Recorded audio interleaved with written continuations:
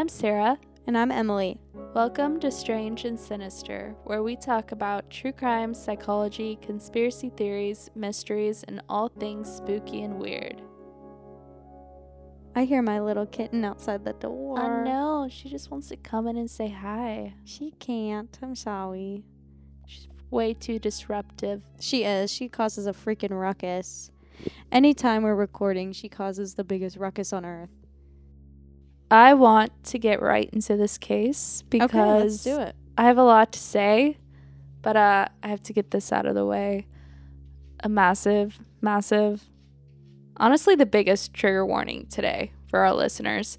We're going to talk of sexual assault, and we understand that is a particularly sensitive topic to most people, and we definitely don't want anyone to hear anything they're unprepared for. So if you don't think you're ready for that, you can skip this episode, go check out an older episode, or just stay tuned for any future episodes because it is really heavy in today's topic and what we're talking about. We're briefly also going to touch on the topic of suicide a couple different times throughout this case. It's brief when it comes up, but just so you're prepared. And if you're not here for it, we understand. We love you. We just want you to feel safe here. Today we're actually sipping on alcoholic beverages, which we normally don't do. No, we usually are not under the influence of anything when we record, actually. No, I need my brain like full powered for these sessions. But when we first conceptualized the podcast, we had the idea of like smoking a little THC, but we quickly realized we're incapable of completing the task. But, yeah, we got little bevies today, which is not like we're pounding them, but no, we're taking little I've sips. literally been sipping on one for the last hour and a half. Should we give a little description of what we're drinking? Oh, yeah. I guess we can do that. Mine's nothing fancy. It's a Truly's Extra Berry Blast, which I've never drank before, but it's not bad. Is it good? Yeah, it's all right. I'm drinking a Dr. Robot Blackberry Lemon Sour, which are so good. That does sound really good. Yeah, they're made in Atlanta. They're really good. Oh, support the Southeast. Yes. Of America. So, I don't know. I just wanted to let y'all know that Sarah and I are actually fun people who aren't just like holed up in a basement researching every single day. No, but quite often we're that too. But quite often that is what we do. Yeah. We're also recording like at night, which is interesting. Yeah, that's a first. Normally we're recording during the day. Right. Yeah, normally it's like bright outside, like at like noon we're recording. But it's like 7:30 and we're like on the grind right now trying to We're recording in Emily's bedroom and she has all her twinkle lights going on. It's very moody and nice in here. Yeah. Yeah, I like it. I know. I like the vibe of recording at night. Me too. I do too. It's quite nice. It's like very calming, I think. I don't know. Any other updates for this episode before we dive in? We're like deep in December now. We are. Am I crazy? It's December 8th. That's pretty deep in December for me. Yeah. During the time, if you want to know how like far in advance we record these, it's like November 25th right now. And it's going to be December 8th when we release this episode. Yeah, we like to stay ahead of things. We love to stay ahead. Which I appreciate. Oh, same, because I'm sure you really appreciate it because you edit. But oh, yeah. No, it's very nice, actually. I love recording 2 episodes, like, every 2 weeks or however. Yeah, 2 episodes every 2 weeks. That's what we do. And it's so nice because I don't have to worry about, like, getting all my equipment and stuff out, like, every week. Like, we record 2 episodes every 2 weeks. And I edit them. And then we have 2 weeks to research a new episode. It works out pretty well. Yeah, we have a really good system. Anyway, I'm sorry. I am feeling very tangenty today. I think I like just went on a 20-minute tangent about like respecting victims and like our last episode and like how I presented it, and I just am feeling very talkative right now. So I'm going to let Sarah talk now. Have you heard of the rough sex murder defense? No. What? It's what it sounds like. The rough sex murder defense? Yeah, where the accused will claim, essentially in order to get a smaller sentence, that the murder they committed was caused by the victim's consent to rough sex. I have not heard of this. I've never heard of this. It's kind of a big thing, actually. That's insane. I've literally never heard of it. Yeah, and it's really vile. Wait, can you explain that again? I'm sorry. What is the definition? The accused will claim, in order to get a lesser sentence when they're charged of murder, that the murder or the death happened because of the victim's because of consent rough sex. to rough sex. Oh, I don't know why I didn't process that the first time you said it. It was a lot of words I was just kind of saying. I've never heard it referred to as that. Yeah. But like I've definitely heard it like being in place like during trials and stuff. Yeah, coming up in cases. Yeah. Definitely. Yeah, I just don't understand how you accidentally kill someone during rough sex. Mm-mm. And we'll just go ahead and get this out of the way. We are in no way judging or talking negatively about rough sex itself. No. Let me tell y'all something. No, I'm kidding. But like there's absolutely no kink shaming here. I'm not one. We are definitely not ones to kink shame. But we're specifically talking about rough sex being used as a murder defense. That's crazy. Oh my goodness. Yeah. Just wanted to make that really clear because you never know. But when rough sex is consensual and safe and you're both adults, have at it. We're in full support. Oh yeah. Are you kidding? This defense is also known as the 50 Shades defense. No, it isn't. Yeah, I mean, yeah, it's referred to as it, from the book and the movie, which I've never seen or watched or read. Really? No. And I love Twilight, but I've not delved into that fan fiction. Okay. I mean, I know they're not the same at all. They started at the same point once upon a time, and they are very different now. But I see what you're saying, how they start out as fan fictions, and then they grow into their own entity. But I gotta say, I actually kind of like the 50 Shades movies. Do you? They get better. So I want to go into the history about this defense a bit before we get into today's case. There's actually been a lot of cases where this defense comes up, and the dangerous thing about it is it's getting the murderers less time. They get away with having charges like voluntary manslaughter or criminally negligent homicide, when way more often than not, there's real evidence that it was no accident or it's following a history of abuse. Because no person is consenting to being killed when they're consenting to rough sex. That's fucking true. You don't consent to being killed. And it's also just always going to be the offender's word against the victim. So you don't even know what kind of story they're spinning to begin with. That's so true, especially when the victim is not able to defend themselves. Yes. So buckle in. This is a long episode. But before we get into today's case, I want to talk about another case involving this defense. One of the earliest known cases in the UK that involves the rough sex murder defense happened in 1972. Carol Califano was the mother of an 8-year-old child and was described as being very lovable and charming. She was 28 at the time and in a relationship with 38-year-old Peter Drinkwater. Shut the fuck up. That's not his last name. Yeah. That's such a British last name. Drinkwater. During sex, Peter injected Carol with 5 anesthetics. He claimed that it was at her request, and it was part of the erotic sex games that they would play. He photographed her while she was unable to move while she was dying.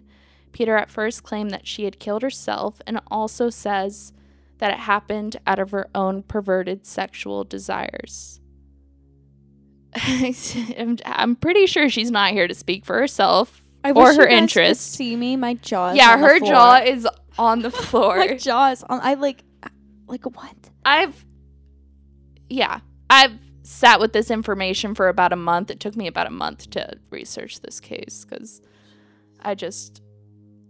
do a lot of research, I guess. I don't know. But I've had about a month to sit with everything that Peter did to Carol, but God. Emily's just learning it, and her jaw is on the floor. I'm just absorbing it just like everybody else who's listening to this episode. Peter Drinkwater had himself a bit of a record. He'd been convicted, meaning found guilty, 3 times for dangerous driving, including one incident where he killed a man. His ex-wife divorced him because of his cruelty and his regular abuse. Loved ones of Carol did not like her relationship with Peter and noticed a big change in her once she started dating him, and she had been planning to leave him. Oh my goodness. These are all really big red flags for Peter. He was cleared of the murder charge of Carol. The jury found that he did not intend for Carol to die, and he did not intentionally harm her. He served only 12 years for manslaughter, and my source for this case is the website We Cannot Consent to This, which is a pretty amazing organization based out of the UK that wants to end the rough sex murder defense. And according to their website, in the UK, there have been at least 60 women killed in cases where the defendant uses the rough sex defense. And in the last 5 years, as of 2020, there had been 18 women killed in 5 years in the UK alone. Holy shit. Yeah. Wow. Why? Do you know why this is so prevalent in the UK?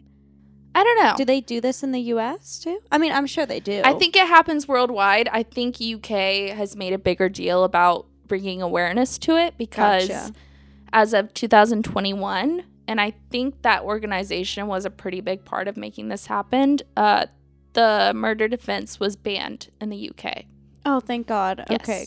Thank God. As part of the Domestic Abuse Act 2021, which is really amazing. Yeah. And I hope amazing. Other countries have or will follow in those footsteps. At the United States. Yes.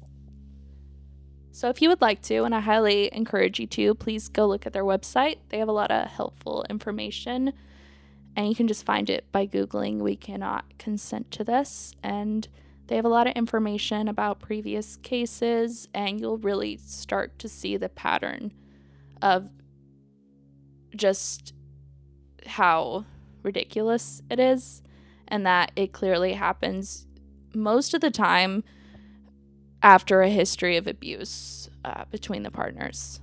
So, everything about Carol's story really bothered me, so I actually did some more research on it and found out a few more things. Peter Drinkwater was a doctor. I can't get over the fact that his last name is Drinkwater. Yeah. I don't know why that's so unsettling to me. Well, I've never heard that last name before, but it's Drinkwater. It's not American. Drinkwater. Drinkwater. Peter Drinkwater was a doctor, and he'd met Carol because she and her child were patients of his. At the time, Carol was in another marriage, and so was Peter. They each had their own partners.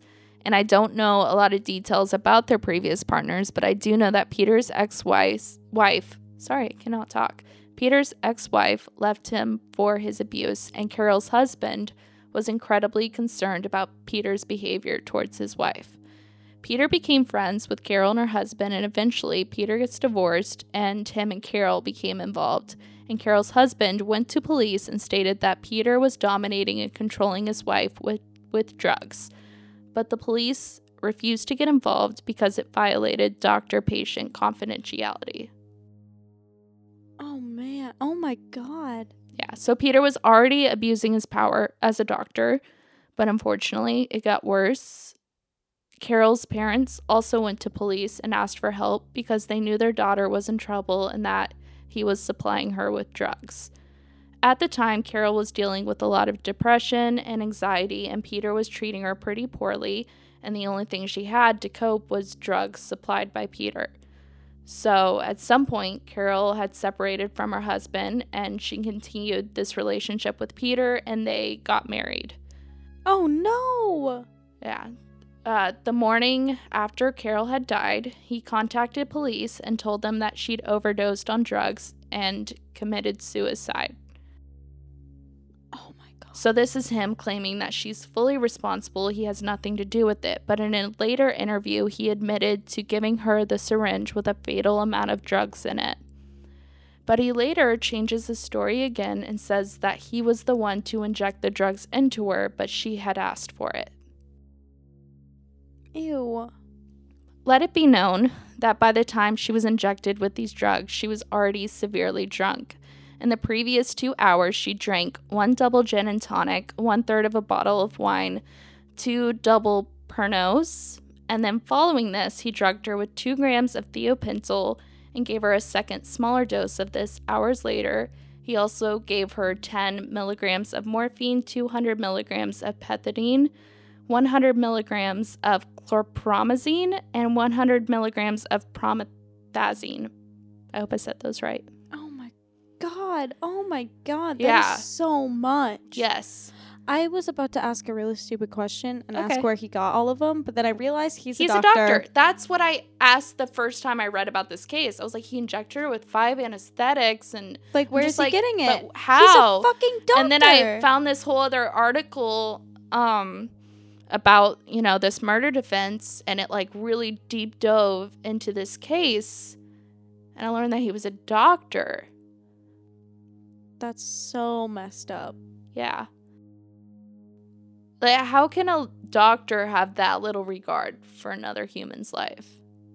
You're supposed to be a healer. Also, is it not weird that the doctor is like taking home so much so many drugs, so much anesthetics? Like, is that not weird? I don't know. I don't know many doctors, so maybe and that's this was not in weird. the 70s.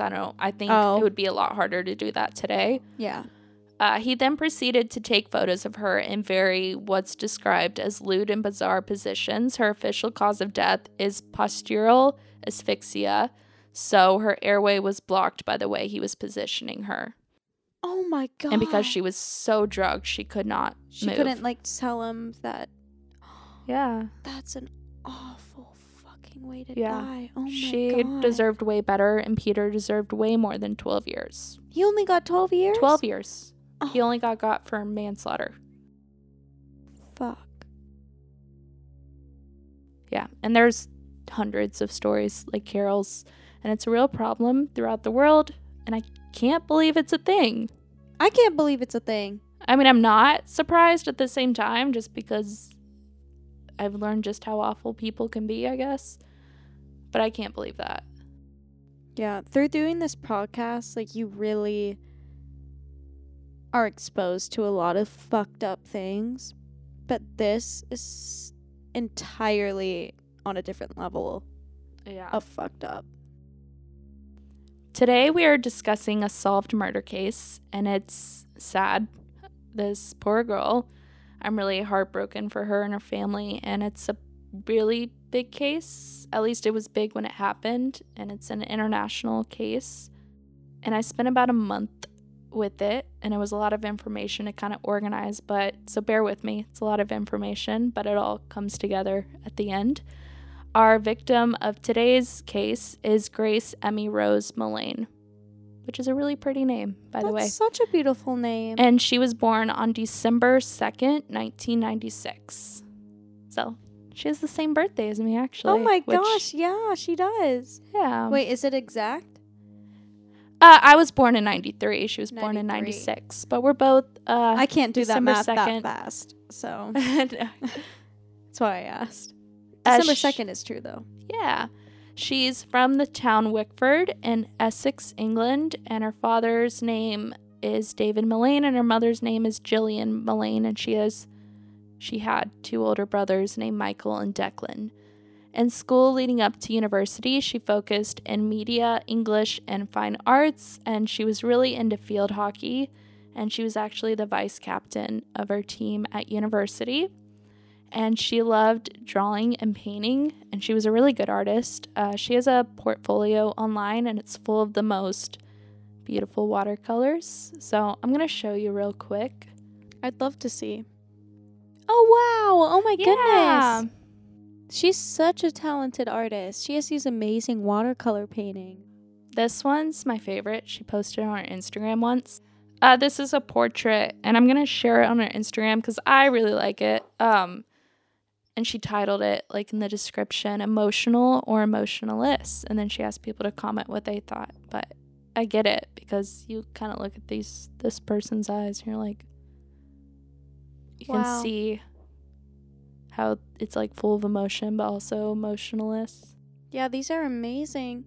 I saw that she had a skull watercolor drawing that was really, really cool.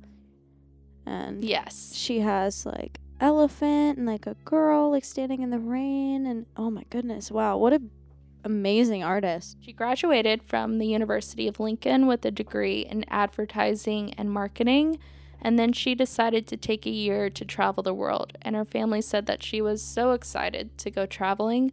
She just seemed to have this zest for adventure and new experiences and meeting people. She was such a glowing and happy girl, very outgoing, very caring, full of aspirations, full of life. And she had a dog named Benson. He was like a family dog, but he was huge. He looks like a bear. That's so cute. And she left on her travels at the end of October in 2018. And she made a post on Twitter on October 26th saying, "See ya, England," with an airplane emoji. And she shared several tweets over that week and month anticipating her year of traveling. And one thing I really like about covering these more recent cases is that we're able to kind of go into their social medias and get a really good idea of who they were as a person. I love that too. It's so interesting because on social media, everyone's life is just put out, like just in pictures and in writing. And it's really interesting to see that these people were normal, everyday human beings that could be people's friends, they're people's daughters, there's people's sons, like their husbands, their wives. It's really makes it very real. Yes, and very relatable. Yes. And from her Twitter, you kind of see that she was aspirational. She loved life. She loved dogs. She seemed to always be positive and optimistic about things. Like if anything bad ever happened to her, she just kind of rolled it off her shoulders. That's amazing. She had like a lot of joy to her. She was really dedicated to her studies in university and was passionate about art.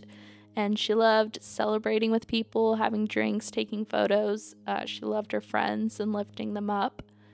And she was okay with being weird and being a goofball too. There's a photo of her on her Twitter, and she'd like cut up this cardboard box and was wearing it as a hat. And it had these giant like googly ball eyes like taped to it. And she was just totally okay, just being a goofball like that. That's so cute. She was a self-claimed shoe addict like her mom. Work, girl. She also knew that if a zombie apocalypse ever happened, she would not be prepared. Same. Yeah, right? Same, girl. I don't know. That's something I want to get better at, is really preparing for a zombie apocalypse. No, shit. Oh. Getting to know our victims better. Yes, me too. Really, because sometimes it's really hard to find information on them and who they were. It is, because for some reason as a society we focus on the perpetrator. Yes. We focus on the aggressor. Focus on the crime and the aggressor. We need to focus on these people, the victims, the real life human beings that were taken away from us. Absolutely. It breaks my heart. Grace spent about a month in South America, where she traveled to Chile, Patagonia, and Peru. And I'll include some photos from her travels because you'll see that she was so happy and so excited. After South America, she went to New Zealand, which her parents have stated that she was particularly excited for. And if you don't know the geography of New Zealand, it consists of two larger islands referred to as North Island and South Island, as well as it has like 700 other smaller islands surrounding it. New Zealand is so beautiful. Right? I've always wanted to go. Me too. She also had plans to visit Australia, Thailand, and the Philippines. However, she would never make it to those places. Grace visited the North Island of New Zealand, and she arrived in the city of Auckland on November 20th, and from there she traveled up to the most northern part of the island, an area called Cape Ranga. And, I actually thought my geography was really decent, but I always thought that New Zealand was north of Australia, like where the Philippines and Indonesia is, but it's actually east and south of Australia. So I learned that. Wait, I kind of thought it was north too. Yeah, but it's not. I was like looking at a map because I was really trying to understand like her travels and just about New Zealand in general. And I realized it was in a completely different part of the ocean than I thought it was. Wow. So, yeah, my geography is not great either. Well, you can add that to your brain. That's really where New Zealand is. And after visiting Cape Ranga, she went back to Auckland, arriving there on November 30th. Auckland is not the capital of New Zealand, but it's its largest city. Do you know what the capital is? Wellington, which is also on the North Island. It's just at the very bottom of the North Island. Yeah, I did a lot of research. A lot of research on this. Damn, yeah, I just really start to nerd out about things, and then I become so curious. I'm like, okay, well then what's New Zealand like? Let me learn about New Zealand, and then I just study about that. I love that. Sarah's like, I feel like Sarah's the better at just all around giving the story. I have way more time for it than you do. But okay, yeah, that's kind of true. Because Emily over here is in school. That's so true. And she has a full-time job, and she was doing an internship till just now, like a few weeks ago, and she also edits this podcast. So I'm like, I'm surprised you even find any time to research, actually. It blows my mind. I do it for you. And you do a great job. Thank you. Yes. Grace stayed at Base Backpackers, which is a hostel chain based in Australia and New Zealand, and she stayed in a 4-person dormitory.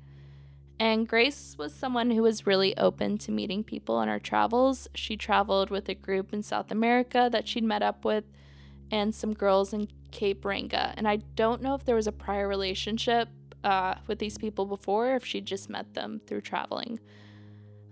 She used Tinder to meet up with a couple people in New Zealand, though. And I know she was traveling in New Zealand specifically by herself. And I'm not sure if she'd used Tinder before to meet people while traveling. But I do know for sure she went on 2 different Tinder dates while in Auckland. So she matched up with a few people on Tinder her first day there and went on a date with one man on the 30th. And they Facebook messaged for a while, and she agreed to meet him.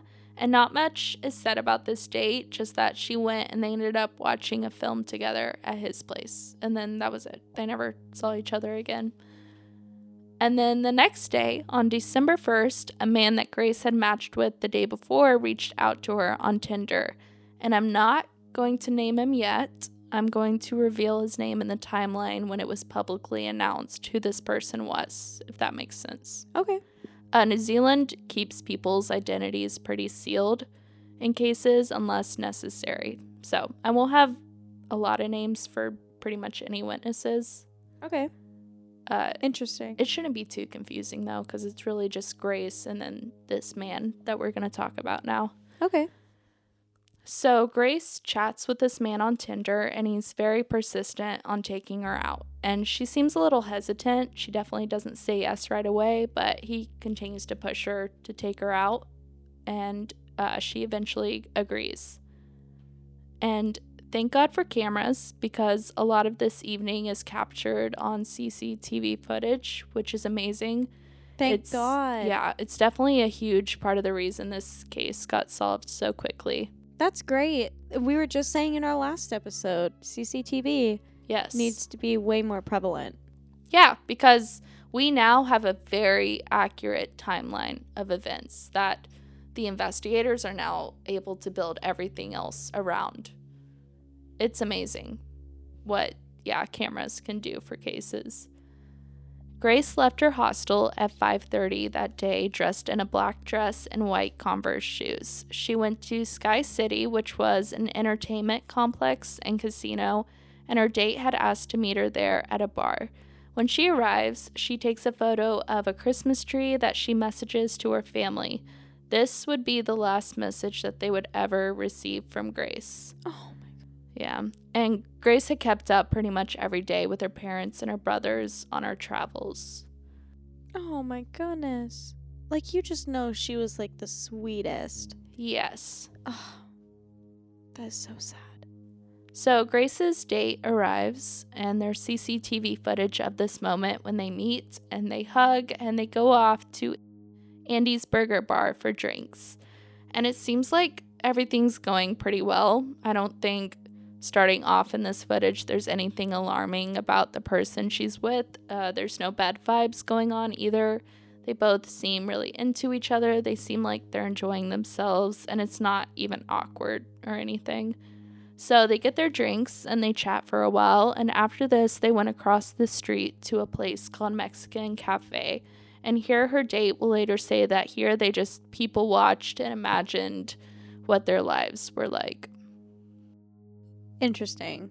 Okay. While this date was going on, Grace was texting a friend named Amina Ashcroft. Grace messaged Amina saying, "I'm on a date with a guy who is a manager for an oil company."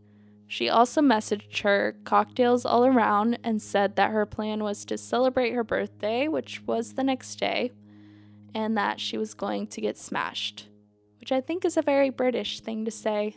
I'm Smashed. gonna get smashed. I love British accents I and love British slang. Yeah. I'm obsessed with British slang. It's so, I love it. I love it too. I wonder if British people do American accents for fun. To me, it doesn't sound nearly as fun or interesting. Right. Shout out to all the Brits. Right? And I'm going to add this in too. We fully support Grace's decision to go out drinking on the eve of her birthday Are you and have a kidding? good time. That Yeah. is so something that you should just be able to do. Yes. As a human being, you should be able to do that. Yes. As a woman, you should be able to do that. As Yeah. a man, you should be able to do that. There's absolutely no judgment. Yes. So, victim blaming not tolerated here. Absolutely not.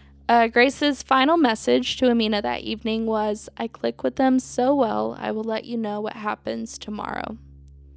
So Grace and this man leave Mexican Cafe, and they are seen on footage. He pays for their tab, and Grace chats with the hostess there, and she's smiling. She seems to be really enjoying herself. The last place they go to is a pub called the Bluestone Room, where they drink more and end up kissing. Footage captures him going to the bar and returning to their table with 2 shots of tequila. They clink their glasses and drink, and then Grace gets up sometime after, and it's assumed she's probably going to the bathroom or something. But during this time, we see this man that she's on a date with take her bag and start searching through it. And then he puts it back before she gets back, which is super weird. Ew, Yeah. that's weird. Really big violation of privacy. What the fuck? Especially when you met that day. Yeah, why would you do that? What are you looking for? Like, what?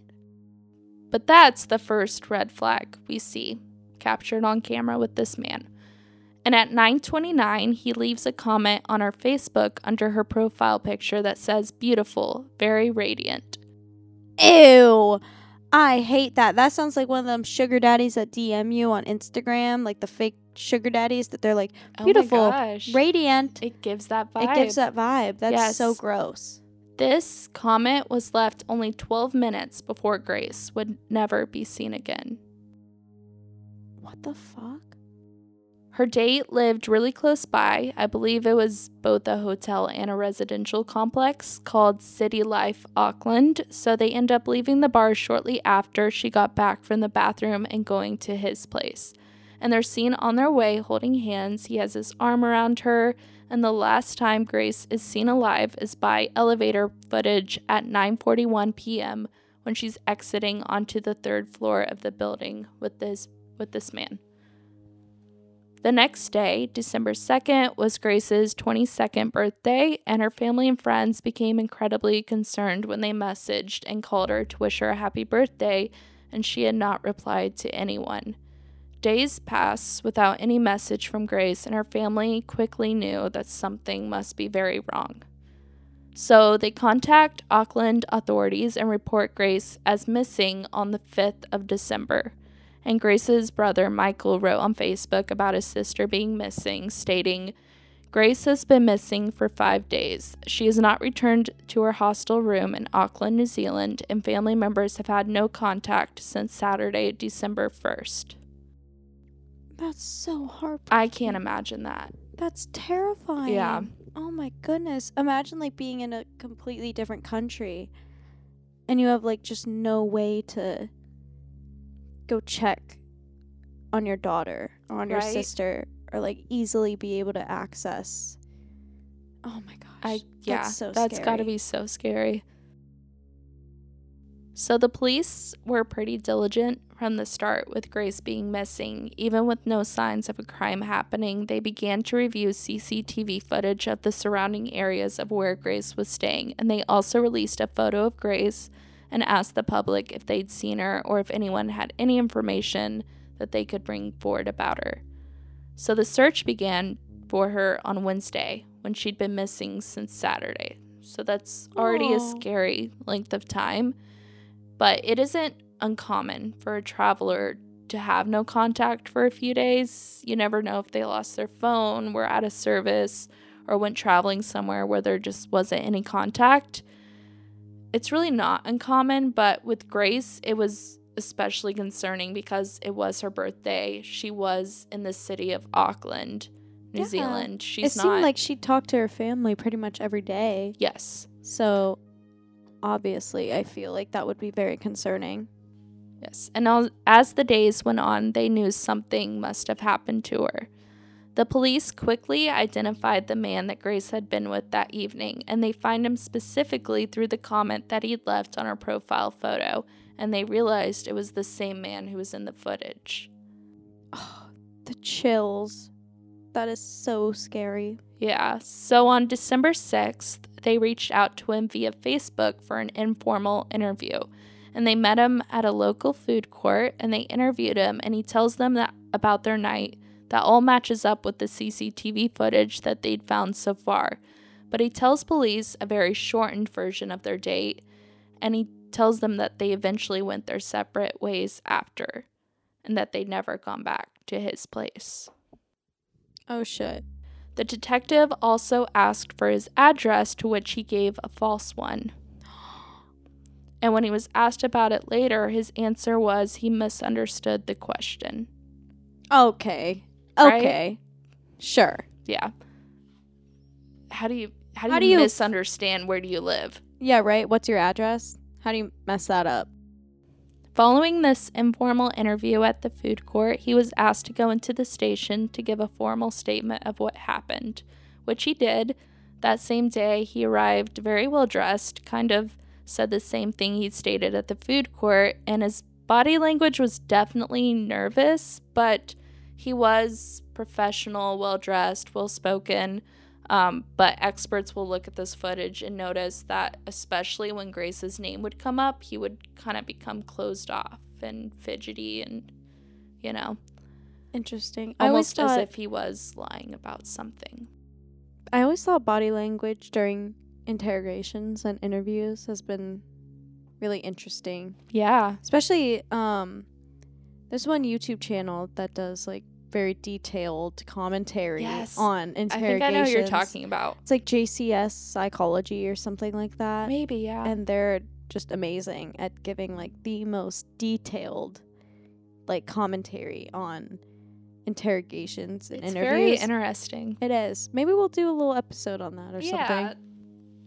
So Grace's father, David Millane, after he'd reported her missing, immediately boarded a plane and flew to New Zealand. He arrived on December 7th, and he made a public appeal for his missing daughter. And I was able to find it. It's really heartbreaking to see a parent go through that, having to ask the whole world to help them search for their missing child. And he described Grace as lovely, outgoing, fun-loving, and family-oriented.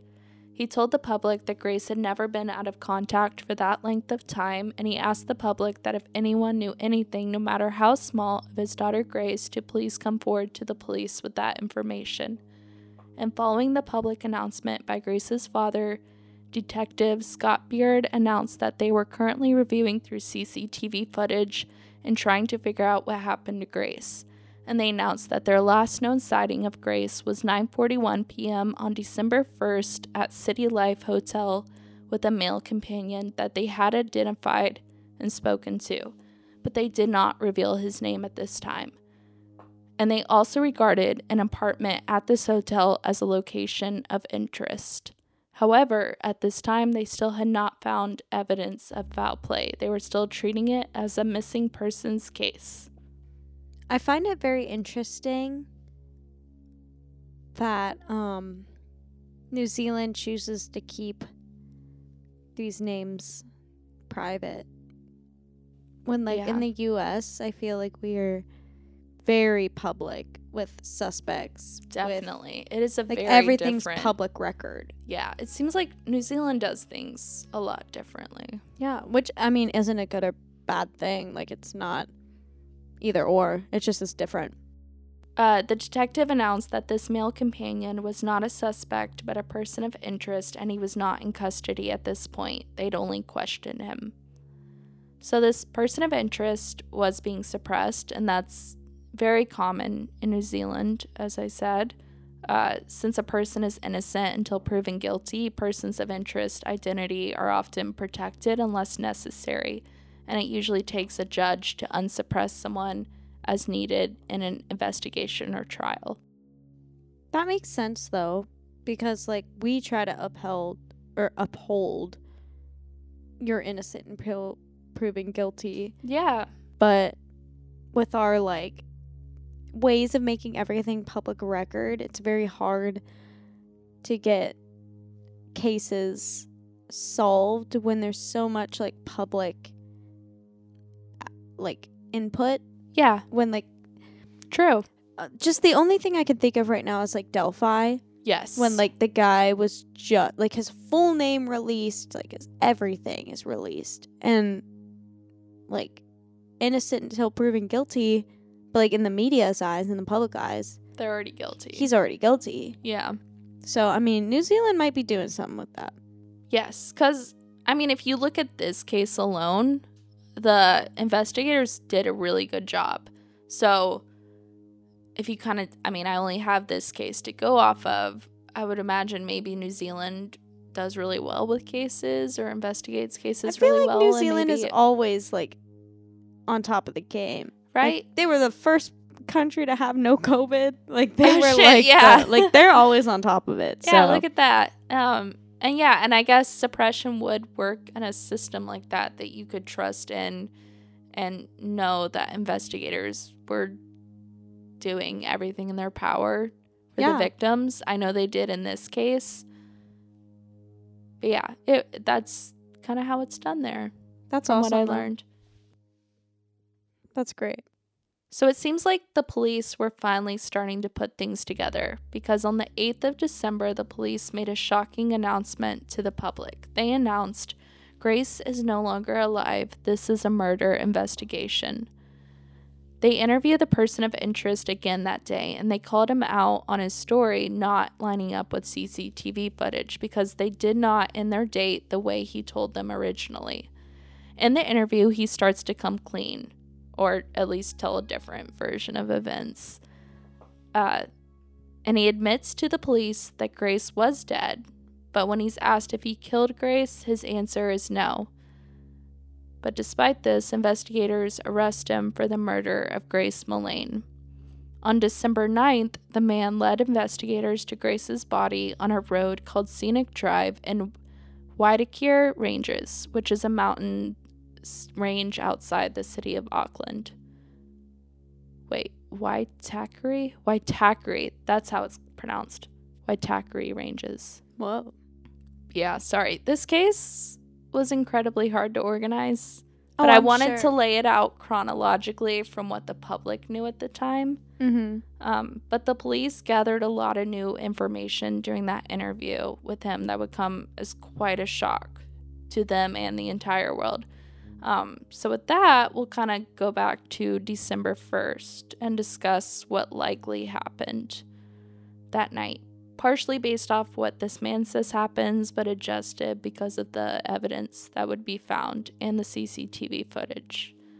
So this man had an extremely troubled childhood and was a compulsive liar, falsely claiming that he was an offshore oil manager, that he had cancer, that he was part of a gang, that his mother had attempted to murder him as a baby by locking him in a car and setting fire to it, that he was a professional softball player, that he came from a family of millionaires, that his father was an owner of a franchise of bars and he was in New Zealand to buy and open more bars, and so many more lies. He was just a constant liar. The compulsive. definition of a compulsive liar. Yes. That's crazy. But with all that, this is what he says happened on December 1st. They'd gotten back to his apartment, which I believe was like a single bedroom apartment. The crime scene photos kind of make it look like it's a hotel to me or something pre-furnished. But when they get back to his place, they're feeling really drunk. They start kissing, and she starts to bring up 50 Shades of Grey. And he's going to make it seem like she instigated everything because he's trying to paint a picture of his innocence in this and that he's not responsible for what happened to Grace and that everything they're doing is her idea. But he's cornered. He can't deny that Grace died in his presence, and he tried to cover it up. But he can say that it was an accident and that he didn't mean to do it. Doesn't mean it's true. I just can't believe that if you dumped her body somewhere else. So, yeah. Just saying. He said that Grace proceeded to tell him some of what she was into sexually, that she tried with her previous sexual partner. And then Grace brought up bondage. Grace then began biting him, so he bit back. He says that he stopped her and asked her, "Is this really something you want to do?" And Grace answered, "We're in the moment, let's go with it." The man would tell detectives later that rough sex wasn't something he'd done before. He was really used to sex that was just sex, and that he was uncomfortable, but he really liked her and was open to trying. He said that they talked for a bit more, and then Grace again instigated what was now rough sex. And this is where it gets a bit more graphic. She held his arms above his head, bit him, hit his butt, and then held him by his neck. And then he describes the sex after that as violent. They ended up on the floor where they took photos of each other. She then asked him to hold her by the throat. And it's possibly getting too graphic for platforms. So I'll stop there. But I suppose you can imagine that they are now having sex and she's asked him to choke her simultaneously. Which, I mean, there's nothing wrong with a woman like wanting to be choked during sex, but in this situation, the woman's dead. Yeah. She's not here to speak for herself or her side of things, and we don't know what she's into. Right? Like she just turned 22? She was 21. 21, yeah. 21, 22. Yeah, she's not here to explain her side of the story. So, yeah, absolutely no victim blaming going on whatsoever. It is okay to want to be choked during sex. And for the length of time it would have taken to choke Grace to death and to cause her wounds was more than 5 minutes without relieving pressure. God.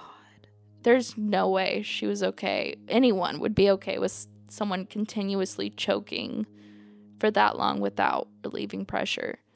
And it's extremely likely that she got to the point that she was scared and wanted him to stop or ease up. And if he had, she would have recovered and not died. But he did not stop applying a heavy amount of pressure to her neck that entire time. And the autopsy is not released, but this is coming from an expert who spoke at the trial. He says, after that, he got up and went to the bathroom where he fell asleep in the shower. What? So at the very least, he's admitting to not checking on her after he just choked her during sex. That's at the very least. I just want to say that, like, if you are experienced in rough sex, like he's claiming that Grace is, yeah, like, you have a safe word. Exactly. if you're like experienced, Yes. like he's saying that she is, Yes. that she instigated it, like Absolutely. there's no excuse for what happened. That's his fault. There's no excuse. Yeah. And if what he were saying are true, like at the bare minimum, if it's true, if you gave him like what he's saying is true, he's saying that after they were done having sex, after he'd been choking her, he did not even acknowledge her or her safety. He just got up and went to the bathroom without even looking at her. Yeah. Is kind of what he's saying. That is what he's saying. He just said he fell asleep in the shower. Doesn't even make sense. That makes you look like a fucking douchebag anyway. Yeah. So at the bare minimum, you're a massive douchebag, but he's way more than that. He's probably a murderer. Probably. According to him, when he woke up, he went back into the bedroom. It was dark and he couldn't see Grace on the bed, which he makes it sound like he assumed she would have gotten up off the floor and gone to bed if she was still there. So he says he assumed she left and he went to bed. So it's unknown exactly when Grace died, if she was alive after midnight and therefore died when she was 22, or if it was before midnight and still in the first when she was 21. And, you know, the first time they questioned him, he said they split up after their date, but in this other interview, he's changed his story because the police are starting to call him out, and the fact that Grace is never seen leaving the hotel. And CCTV footage is literally everywhere in Auckland. It's kind of incredible. And it's really decent quality, too. Oh, I love that. Yeah. So I'll definitely be linking the all the footage from this case, because there's a lot of it. It's like an hour of footage. Wow. So yeah, according to the man, in the second interview with police, he went to sleep. He, however, was not, and police would learn that at 1:30 a.m. on December 2nd, he searched for Waitakere Ranges in Google Maps, which would later be where Grace's body would be found. He then searches hottest fire, and then he accesses multiple porn sites and watched 8 hardcore pornography videos, which After you just killed killing someone. Yeah. What the fuck? Wildly fucked up. Not that watching porn is fucked up. No. Have at it. I'm saying after you just killed someone. That's fucked up. Yeah, that's not cool. Because if it was truly an accident, these are not the things you'd be doing. You would not be watching porn after you killed someone. You'd be calling unless the you were police. fucked up. I mean, yeah, unless you were fucked up. But you'd be calling the police if you accidentally killed someone. At 1:45, he begins to take photos of Grace. Oh, God. These are later described in court as trophy photos. And we can't say for sure if Grace was dead or not in these photos. But either way, if she's alive, it's proving that this was premeditated because of the searches he already made. And if she was dead, that's really disgusting. And it does prove without a doubt that he's absolutely fucked up and a creep. At 6 a.m., he searched rigor mortis, extra large bags, and carpet cleaner. Ew.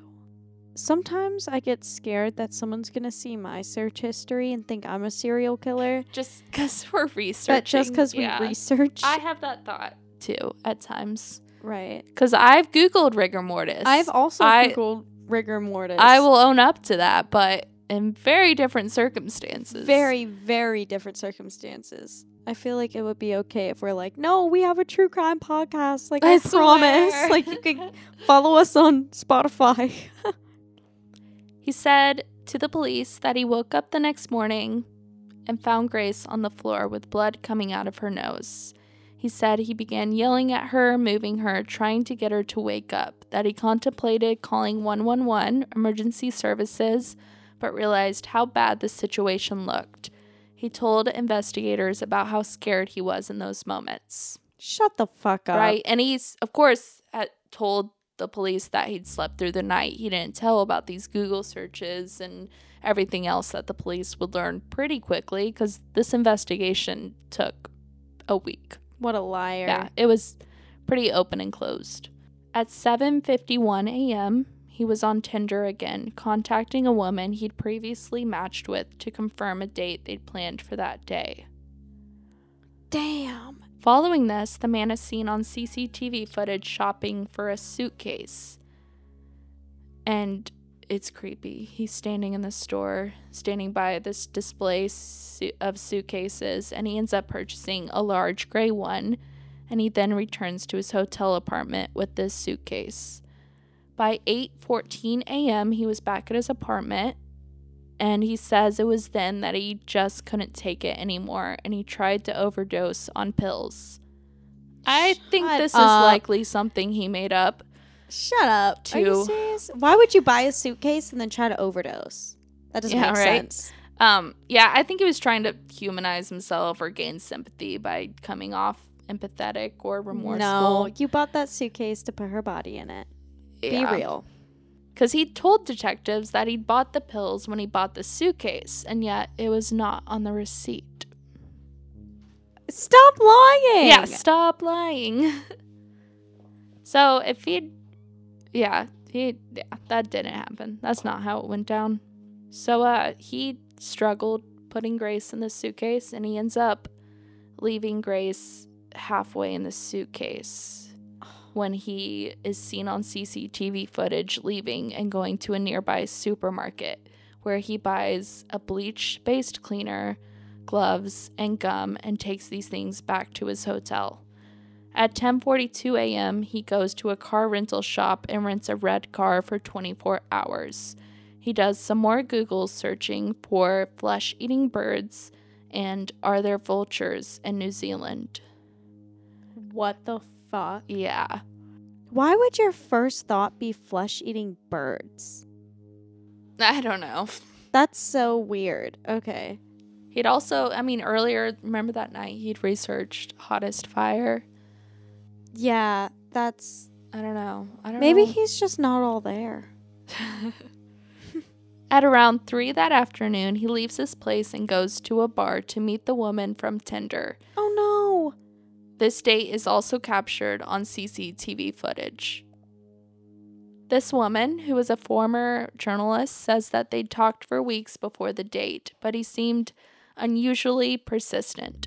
And not persistent in the way that other guys might be, as if they were just really excited, but persistent in a more unusual, alarming way. This woman describes that something felt very off about him on their date, that he seemed a bit nervous and fidgety. The woman said he talked about very odd topics. He even talked about a case involving rough sex where the man ended up serving time for manslaughter. And he told her, it's crazy how guys can make one wrong move and go to jail for the rest of their life. He also told her how he was friends with police officers and that the police were having problems with all the bodies they were finding in the Waitakere ranges. I know I keep pronouncing that wrong. Explaining that police dogs could not trace a scent if the body was more than 4 feet underground. I don't even know if that's true. I don't think that's true. But shit, he's saying all this when he's about to go bury Grace in these mountains. So when he's on this date, does he just have her halfway in a suitcase in his room? Yes. Oh. Well, I don't know. She could have been in the suitcase by then because he keeps going back and forth to the hotel and whatnot. So it's not entirely sure, because it's just based off what he's saying. Yeah, we don't know. What a fucking liar. Yeah. I don't know. He's got to be the dumbest killer ever, though, because he's in a city covered in CCTV footage. He has to know that. And he's made all these purchases and Google searches that if he ever got caught for, they could go back and see. Right, and he has the paper receipt. Yes. Did he use cash? I don't know. And then he's going on dates talking about the murder he just committed. Right. So dumb. But At the end of their date, which lasted about an hour and a half, the woman had this intuition that she was unsafe. And although they'd parked on the same street, she pretended she parked somewhere else so that she could part ways and walk in the opposite direction from him. Very smart. Yes. After this day, he goes and rents a rug doctor machine, so carpet cleaner equipment, and he takes this to his hotel for about an hour before returning it. Back at the hotel again, he gets a luggage trolley and takes it up to his room, and then gets the suitcase with Grace in it and another black sports bag and take both to the car he just rented. He goes back to the store, or to another store, I don't know, and buys more gloves and stain remover. The next day, December 3rd, the man takes the rental car to the Waitakere Ranges. He stops at 6:50 a.m. to buy a red shovel and 4 bolts. I don't know what the bolts were for. They never said, but he bought them. That's so interesting that, like, he committed this murder and didn't have any of these supplies to, like, figure out what his plan was after. Yeah. I think that's interesting. Okay. He went up Scenic Drive in the Waitakere Ranges and buried Grace in the suitcase in a shallow grave covering it in branches. At 9:30 a.m., he parks his car outside the hotel and goes back in barefoot. At 9:50 a.m., he drops bags off at a dry cleaner and then goes back to the store he bought the suitcase from and buys another suitcase. And then goes to a car wash where he cleans both the car and a pair of shoes. On December 5th, at 4:50 p.m., the man disposed more belongings of Grace in a trash can in a nearby park. On the early morning of December 6th, the man took an unknown hour-long trip to Mission Bay. Investigators don't know what this trip was for, but they suspect this is where he disposed Grace's phone because it was never found. And this would be the day where he first talked to police in the very informal way. And he was only known as a person of interest because all they knew then was that he was the last confirmed person to be with Grace. So when he admitted to them that Grace was dead, insisting that he was not responsible for her death, they told him that an autopsy would be done on Grace and that the pathologist would carry out the examination. And detectives told him, quote, "They're very skilled at establishing a cause of death. Do you understand that? Did you kill Grace Millane?" And he told them no. So Grace's body was found on December 9th, and that day there was a press conference made from Detective Scott Beard announcing that Grace had been found dead. And I will say this detective, Scott Beard, he was kind of the voice of the investigation, but he seemed like such a caring person. Yeah, Aww. He seemed like a true advocate for victims and really seemed to care about this case, which is pretty awesome. Yeah, that's great. So the man, still unidentified by the public at least, appeared in the Auckland District Court on December 10th, and it was announced on December 13th that the shovel used to bury Grace was found in Central West Auckland area by police.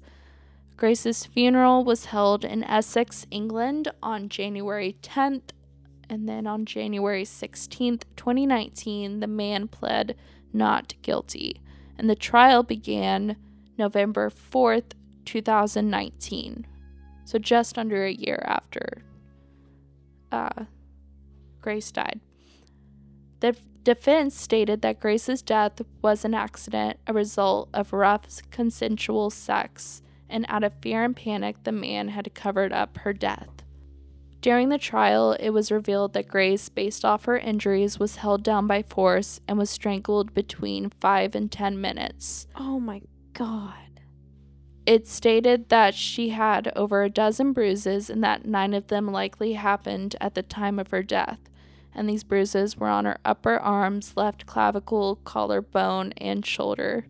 And when it comes to the blood that was coming out of her nose, multiple pathologists confirmed that due to the strangulation, it had caused blood vessels to rupture in her face and on her left eye, and also caused the blood to come out of her nose.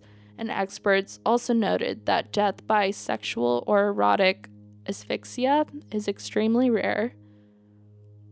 There was a lack of defensive wounds from Grace, and the defense would argue that this is because she was consenting to everything that was happening, but experts say that she would likely not have defensive wounds if she was being held down the way that he likely was.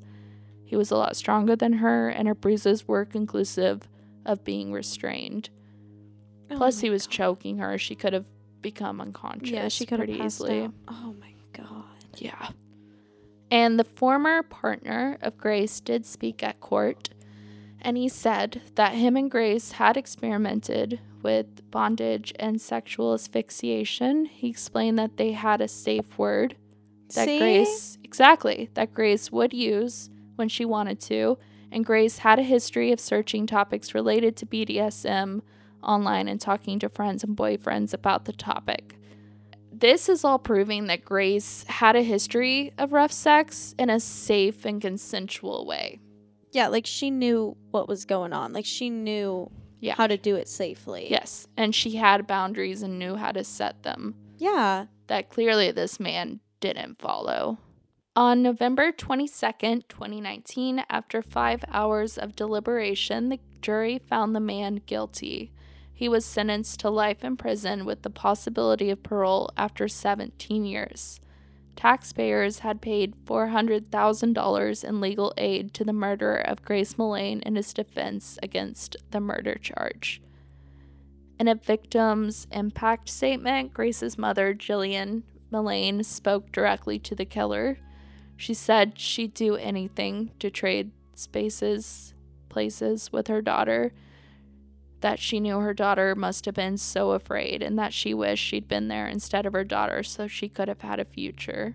Oh my God. And her mother does share that losing her daughter threw her into such a depression that she contemplated suicide a few months after her daughter's death, but did not go through with it because she knew she could not be the cause of any more loss to her sons or husband.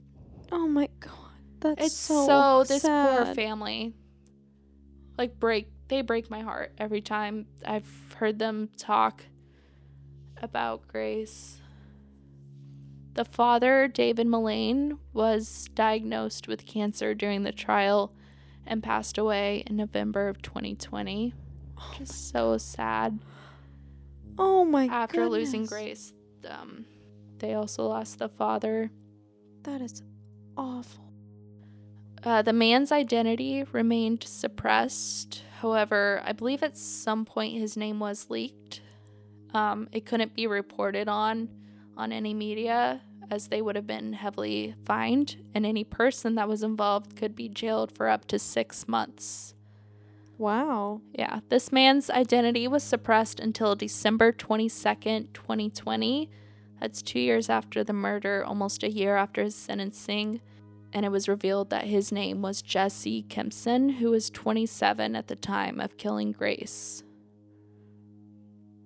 Gross. Yeah, he's a piece of shit. I told you before, as my voice cracks.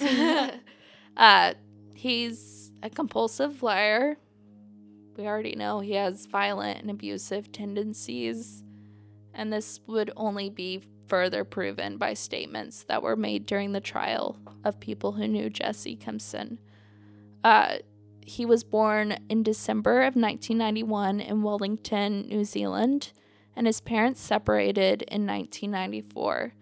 And not much else is known of his childhood. We know his father raised him, and it's said that his father was emotionally and physically abusive of him, and he didn't have much of a relationship with his mother after the divorce despite his efforts to contact her.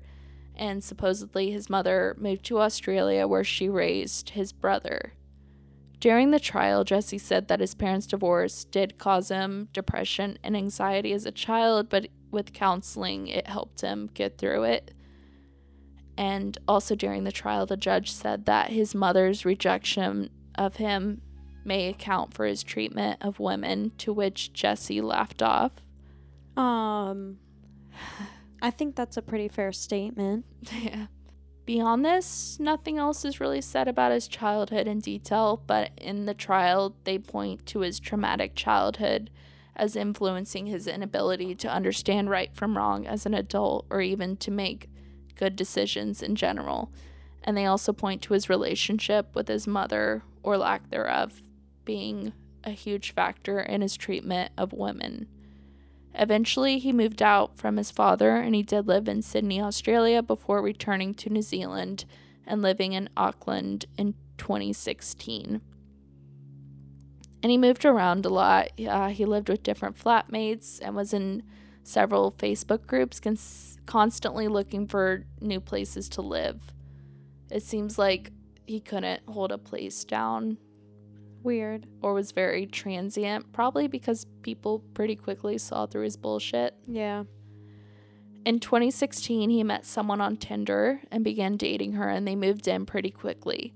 This woman says he was abusive, and on January 19th, 2017, he tried to kill her. He chased her around their house with a knife and then proceeded to choke her. They broke up in April of that year, and she ended up not pressing charges against him for the incident, but did have a restraining order against him. A year later, in April of 2018, he met a young British woman on Tinder, and she states that he sexually assaulted her in a motel room, which is scary, similar to what happened to Grace. She luckily made it out of alive. This is the most terrifying thing I've ever heard. Yeah. Wow. While on trial for the murder of Grace in October of 2020, he was also found guilty of 2 charges of sexual violation, 3 charges of assault, 2 charges of assault with a knife, and 1 charge of threatening to kill for the attack on his ex-girlfriend, and he was sentenced to 7 years and 6 months in prison for this. He was also convicted for the rape of another British woman from Tinder in November of 2020. This gets kind of graphic. She talked about how she'd feared for her life the night she spent with him. She'd made plans with him to go out to a bar and drink with him, but these plans had changed to drinking at his apartment. While there, they chatted, and he told her crazy stories about an estranged father and being chased by a gang. Okay. He also told her that he was really into her, that he wanted her, and even was in love with her. After one night, ew. Okay. He then began kissing her, and she told him that she would not be having sex with him, but he did not listen to her and sexually assaulted her. During this, she explains how he was cutting off her air supply with his body. She couldn't breathe, was kicking him to fight back so that he'd know she wasn't okay. She eventually was able to breathe, and she pretended to pass out, thinking that would get him to stop, but it didn't. And afterwards, he said to her in a very accusatory way, "You don't think I did that on purpose, do you?" Oh, God. Yeah. Ew. So fucking terrible. That poor woman, she said she was so scared she was gonna die, and after he assaulted her, he'd gone to the bathroom and came back out clutching his stomach, claiming to have cancer. Shut the fuck up. Are Yeah. you kidding me? I didn't really want to delve into these stories too much, but it's really kind of painting a picture of who he is and just how guilty he is of everything. Oh, yeah. How he's very conscious of what he's doing. And kind of the worst part of this is Jesse's defense accused this woman of making this up. Oh my God. Which is disgusting. That's horrible. Defense used text messages to say that she was leading him on. Shut the fuck up. Yeah, that's a very fucked up thing to say to a woman. And she had to relive this trauma in order for Grace to get justice. Right? That was really brave of her. Other women also came forward with their experiences with Jesse Kimson and spoke in court. 2 weeks before the murder of Grace, Jessie began talking to a waitress on Tinder. She said they got to talking on the app about rough sex, and she said that they went on one date where they did have sex, which did include choking. which is pretty funny because he originally told the police he'd never done that before. had rough sex before. Tea. Yeah. Another woman came forward and spoke of the messages she'd shared with Jesse Kempson and that he'd expressed his interest in feet domination and strangulation. And she said she never went out with him because he was being really persistent and just giving her a bad vibe. He sounds like an all-around just awful vibe. Yes. He always lied to make himself seem rich, attractive, powerful, and he would always come across really well-spoken and articulate and well-dressed. But it seems like specifically when he was drunk, people said this all kind of went away, and it became pretty obvious he wasn't who he said he was. He always owed people money and at times didn't even have a job. I don't even know if he had a job, honestly. Yeah, wait, that's kind of tea. I don't know. Previous roommates did report that when they lived with him, he wasn't working, but would make claims that he was from a rich family, would always have an excuse for why he couldn't pay rent, that his money was held up in accounts overseas or some other shit. Shut up. Detective Scott Beer described Jesse Kempson as a narcissistic and a sociopath. And Jesse Kempson never admitted to the murder of Grace and has always retained that it was a result of consensual rough sex. Fuck you. Yes, fuck you. New Zealand's Prime Minister, Jacinda Ardern, made a statement to the family saying, "On behalf of New Zealand, I want to apologize to Grace's family. Your daughter should have been safe here, and she wasn't, and I'm so sorry for that." Oh, Yeah, New Zealand just seems like such a caring place. that does seem so caring. All their officials seem very caring. The U.S. is fucked. Yes. Yeah, because, I mean, the investigation was done really fast. The investigators just also, I heard, handled the crime scenes very, very well. That's awesome. That's great. The trial happened Pretty in less than a quickly? year, Yeah. which is awesome, too. And it lasted only 2 weeks. Wow. Yeah. And now the prime minister of the country is literally coming forward and apologizing to the family on behalf of the whole country. Right? So The I want to US go live in New Zealand. Same. The U.S. can't even compare. We're all It's also where they filmed Lord of the Rings. Yeah, it is. Yeah, that's Grace's story. And it's sad, but it's horrible. also important that we remember Grace. Oh, absolutely. Her paintings are beautiful. I'm still thinking about those. Those are amazing. They're really good. She seemed like she was just so full of life. And it's so sad that, like, this is the second case that we've covered of young women who are solo travelers Yeah, that's Just- true. trying to experience life.